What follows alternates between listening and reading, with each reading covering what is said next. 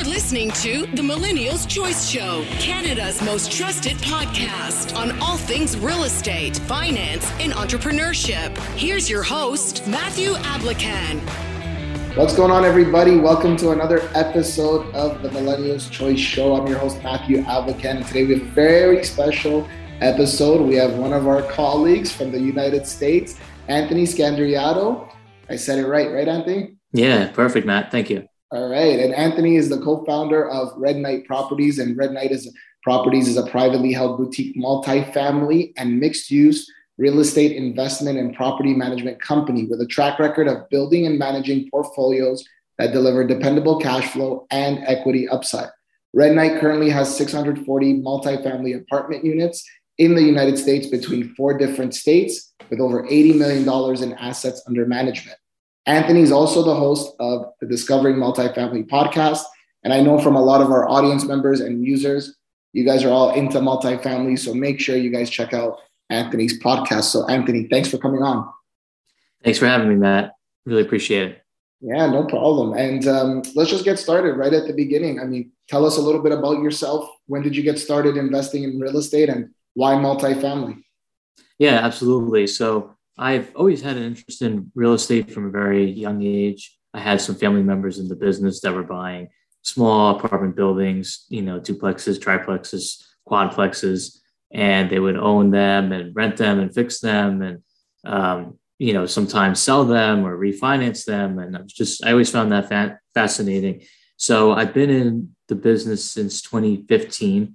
I had a full-time position. I graduated college in 2014 and basically went into the industry full-time, working for another real estate sponsor who was buying all multi-tenant, like Class A office buildings up and down the East Coast. So they hired me as an analyst. I got to learn the business. I worked there until 2020. At the same time, while I was learning the business, I helped them grow their portfolio.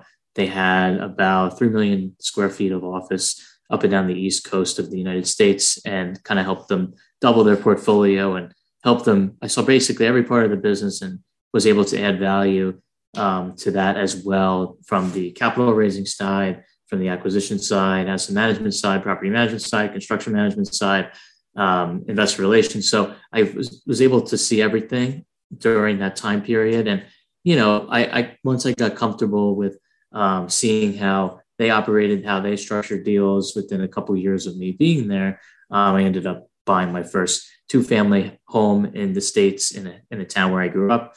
And I still own the property today. But basically, I got the bug after that first property and really learned what passive income meant and what really financial freedom would. I wasn't financially free yet, but the foundations were in order to get to that level at some point. So just fell in love with the asset class. I thought it was very easy to understand too. We were buying complicated office buildings that each tenant had their own lease. Some of them were 3 years, some of them were 5 years, some of them were 10. With multifamily and the assets that I were interested in, it was everybody has a 1-year lease. I don't really do much short-term rentals. It's just very traditional, garden style, what we like to call workforce housing, which has a shortage right now, not only in the States, but, Canada as well. We're investing in mostly garden style, 1 to 2 story walk-up buildings with an average rent in the States of about, $1,000 that we're kind of upgrading and hasn't really seen the light of day. So basically I got, bought that first property while I was working full-time, ended up, actually evicting the tenants and then renovating it and then re-renting it for a higher price. And like I said, saw what the power of cash flow can do for you. And then, was able to buy another one with a partner this time. We ended up buying it basically vacant, re-tenanting it and selling it. So we did well with that. And, I met my business partner through a former colleague of mine now and got to get to know each other. He was very interested in building a portfolio for himself as well. So we ended up partnering on about 70 units together, just straight up partnership, just whatever. If you put in X amount of dollars, you get whatever your proportion share is. And he did the same thing. There was no splits. It was literally just whatever you put in is what you got. So I was able to kind of scaled with him on a part-time basis while I was working. And, we were able to execute on a few of the deals that we bought. We were able to do, equity refis on a couple of them. And, we felt comfortable bringing on some more partners and more investors into bigger deals. So ended up doing two of them kind of late 2019, early 2020. And that's obviously the time period where I had to pull the plug on the full-time job and leave that. So at this point, like you said, we have about 640 apartment units. We're under contract for a couple other deals now, which will bring that number up. But it's been very fun, and really like helping people. Now we partner with individuals, some of our friends and families, but really help them, achieve financial freedom through different wealth building goals. Particularly, this block is real estate. So, it's been very exciting, Matt.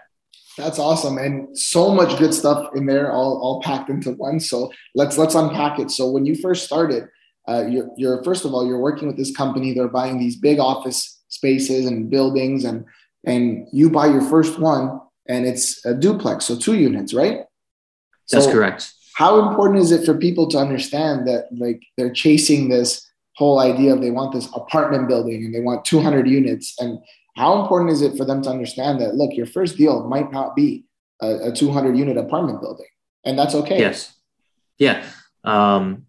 It's that you got to start somewhere for sure. And, once and again, the 2-family that I bought was with my own money. It wasn't a lot of money because there was different programs that enabled me I took advantage of, owner occupied type of scenarios, the 5% down program. I lived in one of the units and then I moved out. But even with that said, the deal still made sense and it wasn't a big deal for me. And I was able to get my feet wet. So there's different types of lending programs. I'm sure there's very similar ones still out there today. Buying the first one doesn't have to be huge. It shouldn't be huge, especially if you don't have experience. If you don't have experience and you don't want to do the work though, in terms of managing and, tenants and dealing with the 3 T's, it's more of, okay, should I find somebody to partner with? I could just front them the money and then they do all the work. Obviously it's somebody that I trust or that has a track record. So now it's kind of more of how my business is being built and, being structured. It's more for individuals that have, maybe doctors, lawyers, brokers, have a lot of real estate agents in our deals as well. They want those, real estate write-offs, real estate professional write-offs, and but they don't have to do any work. So and they still get, majority of the benefits from a tax perspective to invest in real estate. So that's kind of where we've expanded our business. And I love helping people and just seeing the type of, net worth that we're helping to build in many different people's lives. Yeah. And the other thing that you mentioned is, like, when you're talking about partnering, so many people have like this bad taste in their mouth about like partnering with others. And even though those same people have actually never partnered with somebody, but they've heard horror stories and things like that. And they are out there. There are people that are out there that are looking just to kind of, stir the pot and cause some problems to happen. But there are good people out there, such as yourself, your team. And for us, I had my partners that I met and I grew up with, and then I met with them and said, let's get together and let's do some bigger deals together. And I think that's what's important. So when was it that you kind of said, in order for me to scale, I'm going to have to partner up with maybe my friend who you guys did 70 units together? That's very impressive. So when did that actually happen? Yeah, that was after, like I said, I bought my first 2-family. I ended up buying another one with a partner, which is a family member. And we were able to flip that. I ended up buying another 2-family house hack, 2-family that I converted to a 3 on my own. And after that time period, I was looking at some other deals to potentially do. And then we just happened to meet each other through our colleague. And we ended up buying a 10-unit property together that we basically split, like I said, in a town pretty local to both of ours. And then we ended up buying 10 and another 10 and then a 20 and then a 13. And then I think that might be it. And then maybe one more together. So at that point, I knew I couldn't take down a 10-unit property on my own. at the time, and needed, obviously capital to help expand. And it was good because, now he's my business partner and we do basically all our deals together. So partnering, you got to be able to trust your partners. Like you said, we got to know each other for, a few months before we even, looked at our first deal together. So it's good to be on the same page there. And, now every time we bring on, a new investor or partner, we, treat them like family, hopefully. And, if they're not a good fit for our group, then we won't take them in. So it's a little bit now that it's almost like the roles are a little bit reversed. Once you start developing a track record and a profitable business and people see what you're doing, they want to be involved, and you can be a little bit more selective with the type of partners you take on. From the get-go, a little bit different, but you still have to be careful because, like you said, you want to make sure you're doing business with good people. Yeah, and I like what you said. When you build it, they will come. So that's what I believe, and you'll still have naysayers and doubters, but you're going to attract the right people to now support you and help you, and you can help them in turn. And you did this all by creating value. And the way you did that is you became economically to society more valuable because you had that past experience with that company and you started doing it for yourself. So you were putting your money where your mouth is and making mistakes kind of on your own before you then opened it up to other people and took the responsibility of other people's money. So I do love that. And now tell us, what was your first major apartment deal? When did you, so you did 10. Yeah. Those were, when was like, what was the biggest one that you said, house for this? Yeah. I guess if you consider 10 major, but it's really not. So I guess the first larger one, like I said, when we partnered with other individuals, that was in December of 2019. We closed on that. We closed on it December 31st. So we, basically 2020, but that was a 50 unit, 40, it was actually 48 unit property that we converted to 51, but, 48 unit property in New Jersey, which is a state that I reside in, my partner. So able to put a bunch of local partners, investors and partners together to take that one down. So that was the first larger one. That was like a $5 million transaction, give or take, maybe 5.5. I'm trying to dating myself now. But we were able to execute on our business plan. That was our first deal. We didn't want to screw that up. People remember your bad deals. The first, they forget about the good deals when the first one goes bad. It gets tough for the sponsors. So we wanted to make sure that went well. It did. We still own it. We ended up doing a cash out refi. I think we bought it for 5.5, and it appraised for like 9.7 in 16 months, give or take. And that was during the pandemic and all that. But that was, when we look at buying assets, we're buying for a lot of different reasons, but that one was in the first place already under market. It wasn't any of this crazy inflated market because the rates are low. It wasn't because of that. We, ended up investing a decent amount of money. We were converting storage units. We converted retail units to apartments. We, were able to invest dollars where they needed, and we got the rents up like 40% across the board. So, when we look at markets, we try to, not play for appreciation. We look at cash flow and where we can force the appreciation. So we, that was a really good one. And then obviously everybody got their money back. So we were able to reinvest that in another asset that we basically doing the same thing on. So, that's amazing. Yeah. So you're able to kind of springboard your business as long as you're, doing good deals. That's awesome. And in your business, how important is it to know how to communicate with people, have people skills, and ultimately we're getting to managing tenants? How important is that? Yeah, we have a property management company too. So we kind of oversee that. It's a lot of work, but it's in-house. So it's, if that part of the business is screwed up, it's on us. So, instead of just third partying it and blaming the manager. So it's a lot of work, but, I think it's been an advantage. I think if we get to learn too. I think if we didn't have that arm, we would be in a different spot in terms of not being able to execute on our plans quick. So, because we're very, I like to say we're very on top of things.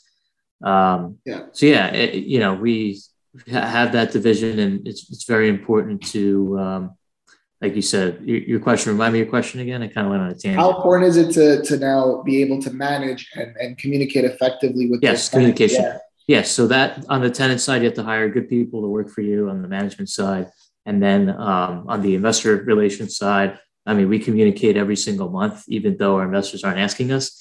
We still do it anyway. Very important. Obviously, if you're looking for partners and you're raising money, you have to be able to present yourself and present whatever deal you have and your track record. So I like to say we've hopefully done a good job at that. But that comes with time and experience, because I can talk to you all day, Matt, like this and present myself in a way. But if I didn't have the actual deals that we've done, it's probably a different story. A lot of people struggle with, if they're starting out in the real estate business, to raise money because they don't have any experience at all.